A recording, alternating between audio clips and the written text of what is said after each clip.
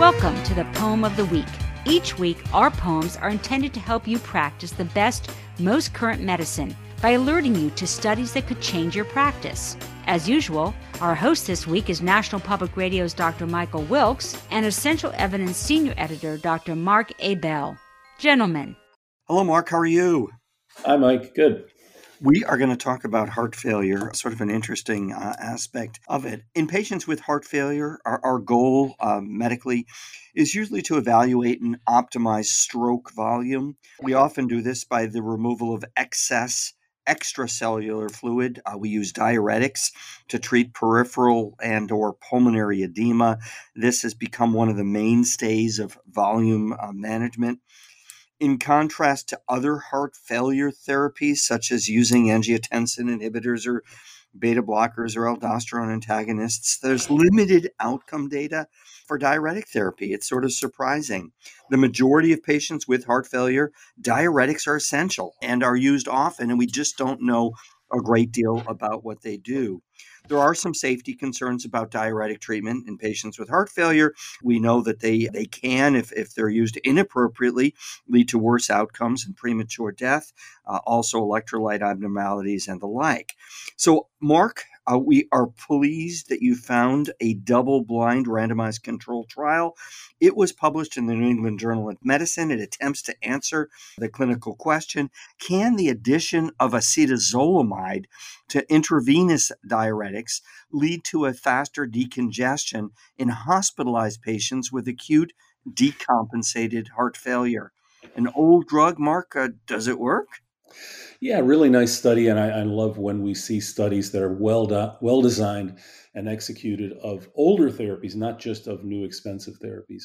So yeah, these researchers, they randomized adults who were hospitalized with acute decompensated heart failure to either IV acetazolamide 500 milligrams daily or matching placebo. There were about 520 patients in the study, and they were randomized to get that medication for 3 days.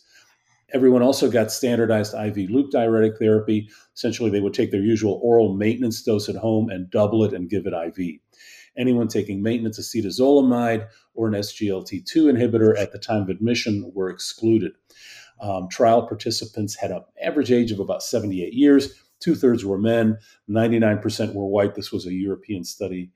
Additionally, 87% were classified as NYHA class 3 or 4, which is moderate to severe heart failure.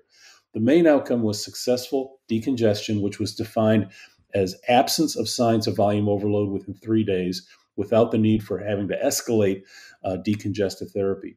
Overall, significantly more patients in the acetazolamide group achieved that outcome. The number needed to treat was 8, 42% versus about 30%. This was consistent in all of the groups, except the benefit was somewhat smaller in patients who were admitted on an initially higher dose of maintenance diuretics. The benefit was greater in those who were on a lower dose, 20 to 40 milligrams of Lasix, for example. Acetazolamide also had a significantly shorter hospital stay, about 9 to 10 days, and 9 versus 10 days, and a higher incidence of decongestion at discharge. Again, number needed to treat of about 7. No difference in deaths or rehospitalizations or adverse events between the two groups. So bottom line, for patients with chronic, moderate to severe heart failure who are hospitalized with an acute volume overload, adding 500 milligrams a day of IV acetazolamide to the loop diuretics helps them decongest faster, get home about a day faster as well. This trial was started before the use of SGLT2 inhibitors has become common in patients with heart failure. So that's an additional factor. We don't know, in the face of somebody already taking an SGLT2, would this have the same additional benefit? A very simple intervention with some significant outcomes. I agree. Thanks, Mark. We'll talk with you again next week. Sounds good. Thanks, Mike. Well, that's this week's poem. Thanks for listening. If you'd like to read this and other recent poems, please go to www.essentialevidence.com. And please join us again next week for another medical poem.